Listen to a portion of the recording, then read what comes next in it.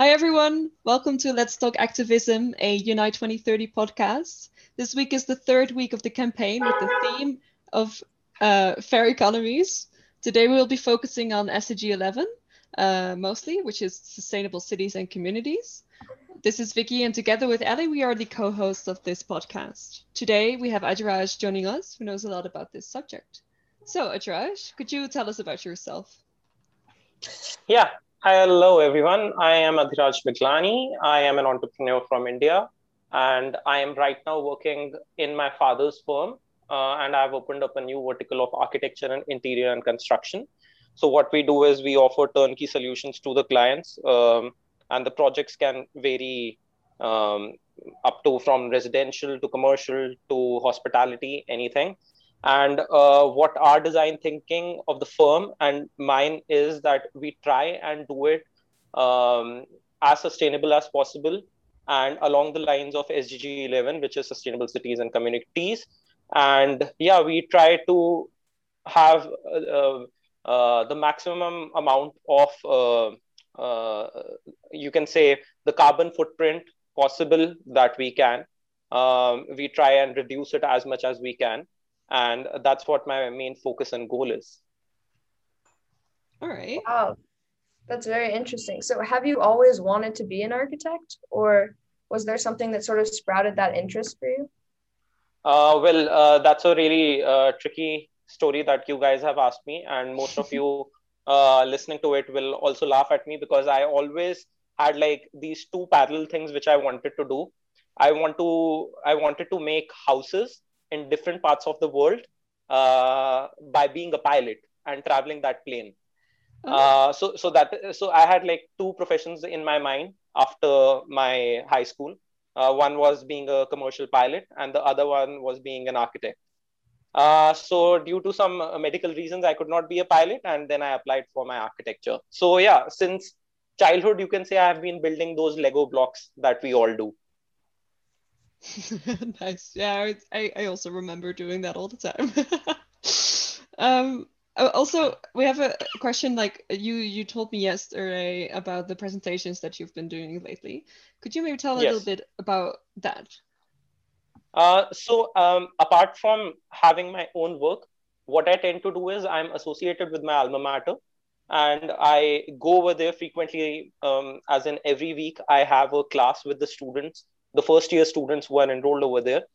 Um, so what I tend to do over there is, along with two other professors who come, is to tell the students who have just been enrolled into architecture of how important the profession is, how important we are as people, and how we are the future key change makers of the whole world. Because it's ultimately up to, you can say, all the infrastructure that we have, that we move in and around every day. So the everyday life of yours is dependent upon the infrastructure and you can say the place that you are living in, houses, roads, commercial activities, offices, restaurants, everything.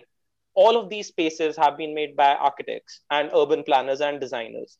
So we have actually a lot of burden on our shoulders to make all of these communities and whatever structures that we are developing and cities that we are developing sustainable, so that our daily lives revolve around sustainable infrastructure. That's what we tend to explain them, and I take up design classes with these first year students. So that's what we do, and our college focus, my alma mater focus, is also on sustainability. That's a key focus right now in the architecture industry, and that's what we are teaching the young people, the young students, the budding architects, because they are the future key change makers, and we have to tell them that it is actually imperative for them to think about sustainability, to think on these lines. So yeah, actually activity, due to these COVID times, we could not hold many workshops, because what we tend to do in India is, in my college, we tend to get associated with the other Asian countries, because all the Asian countries, you can say Malaysia, Indonesia, Vietnam, India, Bangladesh. These are all developing countries, and that's what our focus is. And we tend to connect with other colleges of those countries, and we hold workshops. So during this COVID time, United Nations 75 Dialogues was the recent presentation that we did on reevaluating the Sustainable Development Goals, especially the how we look at SDG 11. In that, many professors across different countries, and you can say architects, urban planners, designers, people from United Nations, they gathered for this talk. I was among one of the panelists as well, and we talked about what are the things that we can reevaluate and rethink, seeing this COVID in the SDGs. So yeah, that was one of the recent things that we did for the young students and the architects. Wow, that's super cool. So what do you think, like what's your vision? What's your goal for like 5 years from now? You know, so like obviously that's far and like you're working towards something, but like what is that sort of driving force that's bringing you forward and constantly? So that's actually a very you can say broad question that you have asked me. What I can say is I can narrow it down to what my vision is, for the students as well as for my firm and whosoever would be later on joining my firm. So there are like four key elements that I tend to associate with, in you can say from a micro project to a large scale project to a city level. So these four things are basically inclusivity, resiliency, urban safety, and sustainability. So inclusivity, what do I mean by inclusivity? Inclusivity basically focuses on the problem of inequality that tends to be associated with our urban economic systems and infrastructure to varying degrees. So you can see the difference between the poor and the rich in the infrastructure. You can see all of these places like Sao Paulo, Mumbai, and many other cities in the developing countries, that there is so much variation between where the lower income people are living and where the high income people are living. So that's what you can see slums, and instantly you can see a high residential building, high rise building. So why is this difference? Why couldn't we create communities where all of these people, they tend to live in such a way that cohesively and very seamlessly these things merge, the infrastructure merges together. So that's where the urban planners come in. That's why inclusivity is very important. Secondly is the urban safety. So urban safety can be correlated with the poverty rates or inequality. It's basically higher the instances of poverty, the less safe the area tends to be. Why don't people in US, in Canada, they walk in the alleys, the small alleys that the cities has? Because most of these alleys are basically the influx of very poor people are there. And when a rich person or a person like us, we go to all of these alleys, we tend to get scared. Why? Because there's a lot of inequality. People, when they see us, we have like good clothes, we have like money, and we tend to think that this is an area where we will get robbed. Why have we created these dark alleys? So that's what urban safety is very important. Thirdly, resiliency. Resiliency is basically it refers to the ability of crowded urban spaces to plan for and respond to things like large-scale disasters. So this is one thing that is very, very relevant, and resiliency is something that should be associated with any building, you can say, any urban space, you can say. And lastly, sustainability. Sustainability is just, it refers to good resource management and urges one to focus on renewable resources. So these are the 4 points that I am broadly classifying everything into. Wow. Okay. I just want to go back to the urban safety with the dark alleys. I was wondering, like, yes. How would you increase that urban safety? Like, would you add a lot of light there, or like a certain type of light, like a different kind of shade? Because I've heard that on an environmental standpoint, sometimes the shade of light has a different impact on the greenery, like a green light or blue lights, or what do you think about that? So it's, I would say, why all of these alleys and these slums tend to mushroom up in the good part of the cities is, especially in the developing cities, is uh, we as people, we require staff for the help for everyday cleaning of the houses and all of these things. Uh, you have drivers, you have staff people who clean your houses, you have maids, or you have people who tend to cook in your house. So these people, they are very lower income people. They don't have the salaries that we guys have. So what the issue is, the cities, how they are not made in such a way where they have housing for these poor people as well, near to the you can say the high income group people, where they have their houses, where they have their residencies. And as the population is growing, the thing is that it's a fact that you can search online also, like 56% of world's population, they tend to live in cities. And how much area does the city occupy? It's just 2% of the land surface area of earth. So in that near 2%, the land is very expensive.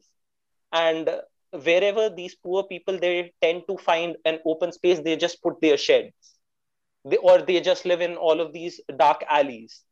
So that's what these things, that's what these numbers tell us. 33% of city dwellers, they live in slums. Why is that? Because the issue is, we don't have that much of space. And how we can change all of these things is through city planning, is through architecture. That's what I can say. Okay, interesting. So like, do you have a specific sort of definition, or what do you see, what do you think of as a sustainable city? What's your go-to kind of example? And that being said, like, do you think the country you live in impacts your views on what a sustainable city or community is? Has it sort of changed your perspective in any way? Absolutely. I think so. Today's cities and how we, so let me give you an example. Um, you can say there are some people who come which have very strange ideas in their own mind. um, I'll take you, just imagine you are in a village, okay, and in that village one person pops up very different, in a people, or in a village of you can say 250 people, one person pops up who is of different color, who is of different mindset, right? And people see him as an outsider, as a person with very different thinking, and they don't tend to get associated with him. But in just 5 years down the line, you can see there are 7 to 8 people who have popped up, who are of different mind, different thinking. And another year goes by, these 7 to 8 people, they tend to meet each other. And when they tend to meet each other, something really historic happens. So the first time these two different people who have very different kind of ideologies, they meet up. And what do they have, what are they Einsteins, you can say, or are they a very intelligent people, or they are dumb people? No one knows, because each and every person has a different thinking. And slowly down the line, you see a community of these people they have built up. And what they are doing is, they are absolutely changing the mindsets of everyone. So how are they changing the mindsets of everyone? Is they are telling people a man is a man's best friend. And whenever you see in a city there is interaction going on, you tend to go over there. Why is that? Because the thing is that we as human beings, we have this kind of feeling that we tend to stay together, most of us. And whenever we see that kind of positive energy or vibes, we want to go over there. That's why the festivals, when you see in India, you see in US, you have Halloween or something, most of the people tend to go over there, and they tend to celebrate it. Because the thing is that man is man's best friend, and whenever you are seeing the kind of interaction that is happening, you tend to go over there. So what I am saying is we need all of these change makers to be in the system and change the system. And and we as youngsters, through globalization, through, you can say, the internet influx, and how rapidly during these COVID times, the data, we have become very data centric, and the world has become really small. Right now we are also connected, we are from three different countries at the moment, and we are talking about a very, very important and a global issue. So so these are the things which actually matter a lot.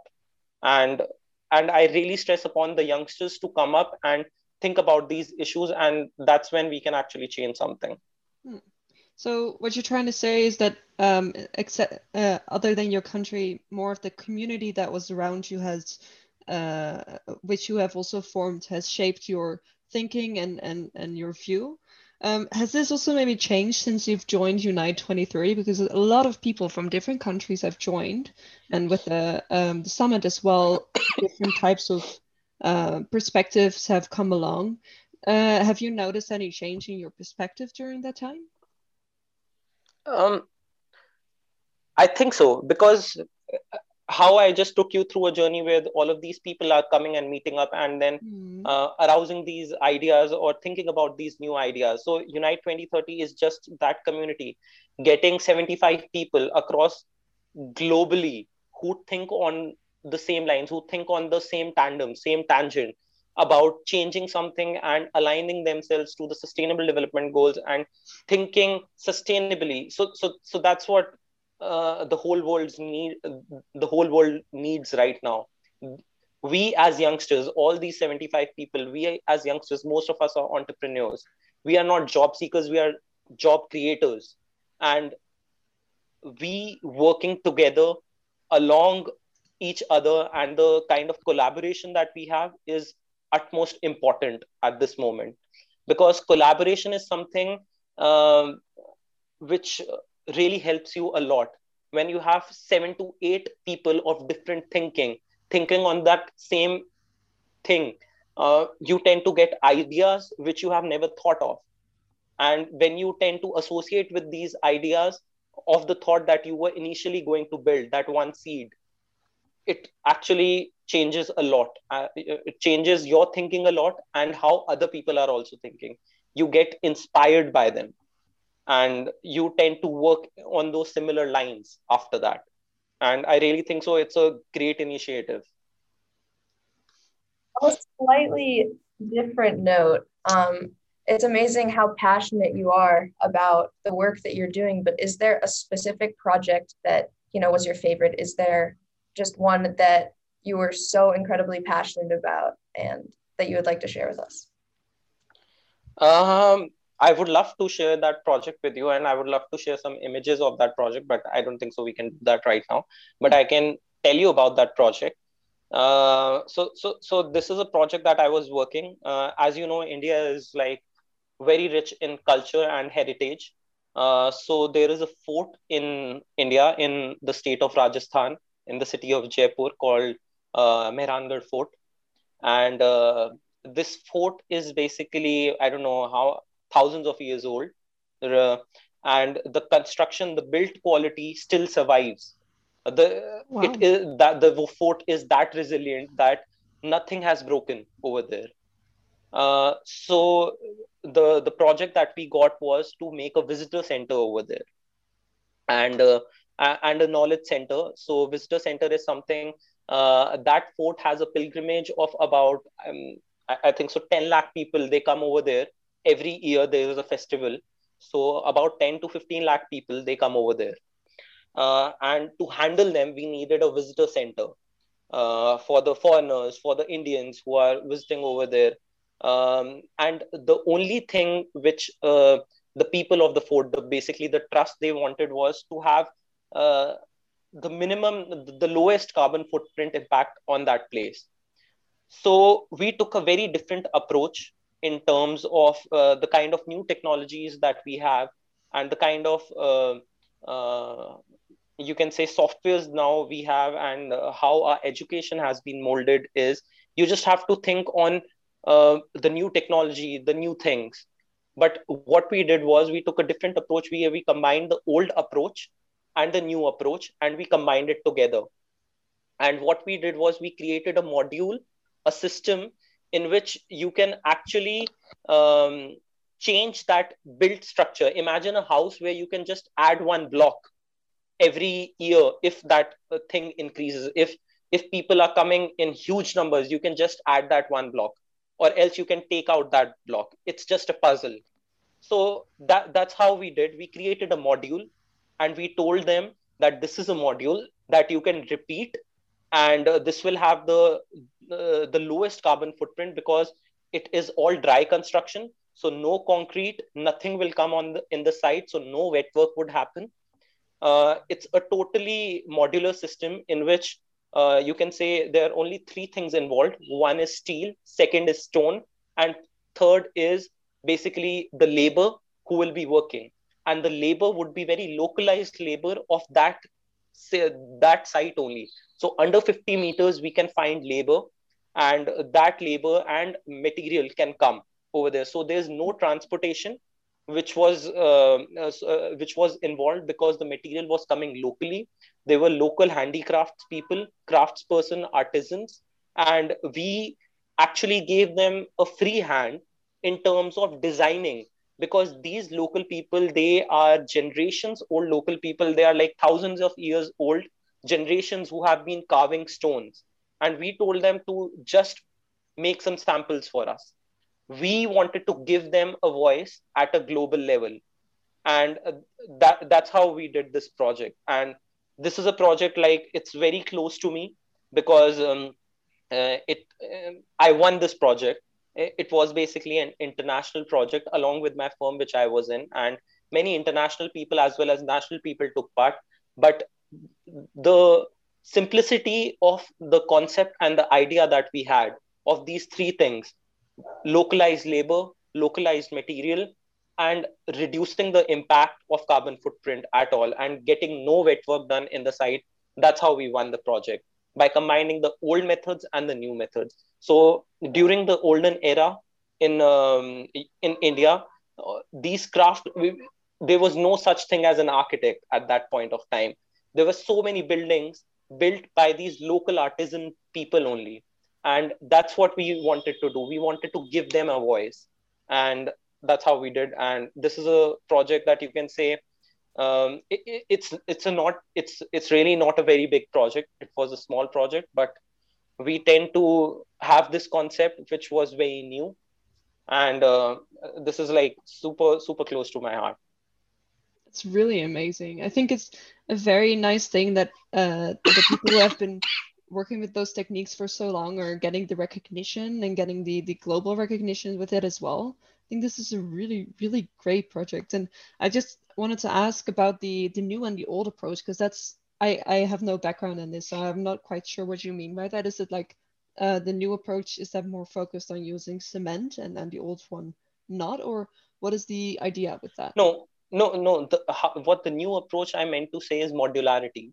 Oh, So okay. you are seeing modularity is something which is actually a thing for the future.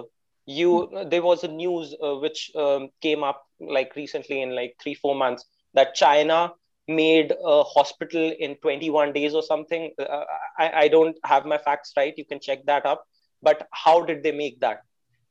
Everything was modular. In India, there was because our population is like huge, and uh, there was there was a scarcity of beds in some of the hospitals. So one of my designer friends, whom I know, he designed a modular bed made out of cardboard, and you can set that bed in just 2 minutes, and that was a huge thing in India. It's again modular, and it costed very low, less than, you can say, $3. That was the cost price of that bed. Imagine. And this modularity system is the future, I think, and this is booming in the market because you take very less time. It is factory made, So the precision is absolute to the maximum. And you don't have anything on site. You don't have any kind of pollution which is there on site. So everything is happening in the factories, which is very sustainable. And using metal is a material which can be recycled, right? So that is the new approach. The old approach was to get these labor, to get these artisans in, and how to combine the new approach with these old people, with these artisans, with the stone. So stone is a heritage old material in India, and all the buildings before that were made out of stone and not cement and concrete. Yes. So that was the old approach of using what we call it as a tukdi slab. So all the slabs right now they are made in concrete, but what we did was we replaced that concrete slab and did a stone slab instead, stone and a metal slab. So that was the old method combined with the new method. So Wow. like not only like environmentally, but it will also probably decrease the need for living space, I would think, right? Because like this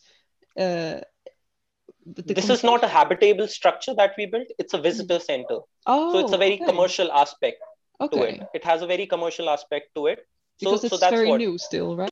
Yes, absolutely. And that's okay. what we propose them, that if at all you have a lot of people who are coming in, then that module can be added.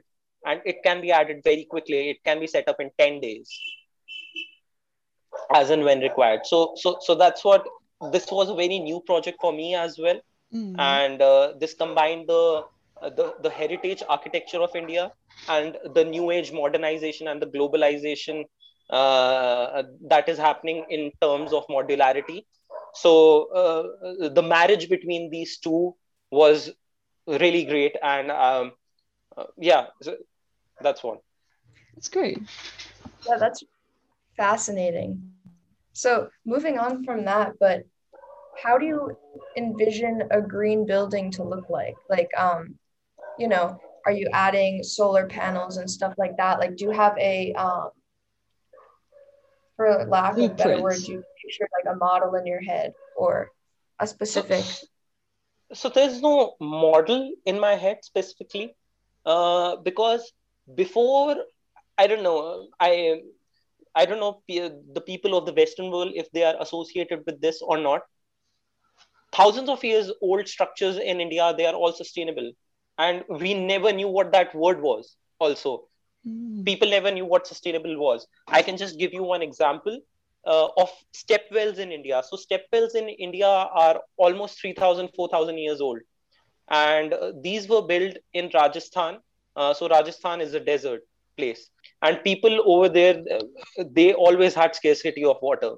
What they did was, and it's very hot during most of the season.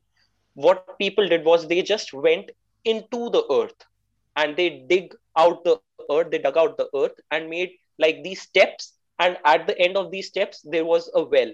So imagine a building it vertically, instead of just turn that building around and build it within the earth. So what that does is the building uses earth, the mud, as a heat sink. So whenever you are going down, whenever you go to a basement, you always find it cold, right? So that's what they did. And whenever the rain will come, the rain will get accumulated in that well. And that those steps, the water will rise. So according to the water, those steps will get covered by the water. And that's what the concept was, of having a city. Instead of having a city above the ground, having a city below the ground. And imagine that it was 4,000 years ago, and it was sustainable then, it is sustainable now. So that is one thing. And I have some like key points that I would like to highlight of building a resilient city, or building a resilient structure, you can say.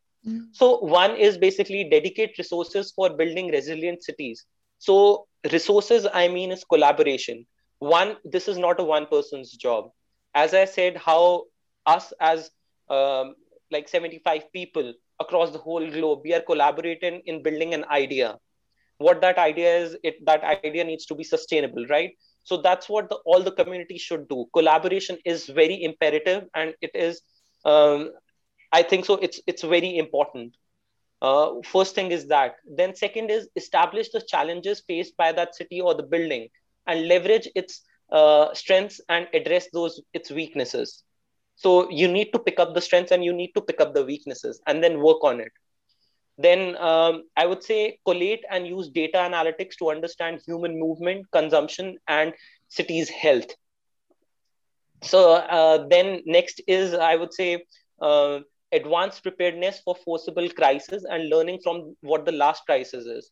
So how South Korea learned from the SARS virus, and they were prepared for this COVID one. So we have to learn from our uh, crisis which happened in our history, and we should be prepared for what will happen in the future. Then obviously planning infrastructure for resiliency is one of the major things. And lastly is working with international organization, other cities, non-profit agencies for establishing a list of best practices and peer-to-peer learning strategies. So these are some of the key points that I would like to highlight. Wow, that's all incredible. So I mean, it's amazing work you're doing, I and agree. just thank you so much for coming and meeting with us today and talking about this. Vicky, do you have anything else to add or? No, not particularly, actually. I think we've gone through all the questions that we wanted to ask, and we're very, very thankful for the way that you answered them. They're uh, um, very elaborate, and this is very interesting because I actually I'm thinking that I want to ask more questions later if I have more time for it. But we are out of time for the podcast, unfortunately. Um, yeah, thank you very much for joining us today, Ajraj. This was very insightful, and Absolutely. Thank you so much, guys, for approaching me and hearing my thoughts. yeah, Uh, of so course. so I would just like to say people will have different views about so many things, and this is my personal idea. So this is not something which the people should take like this. These are the things, these are the key points that we have to only focus on. There are many other things which I am also not aware of, which other people will be aware of. And yeah, that's something that I have to say. Thank you. Well, thank you Yeah. everyone for listening as well. This was the podcast for this week.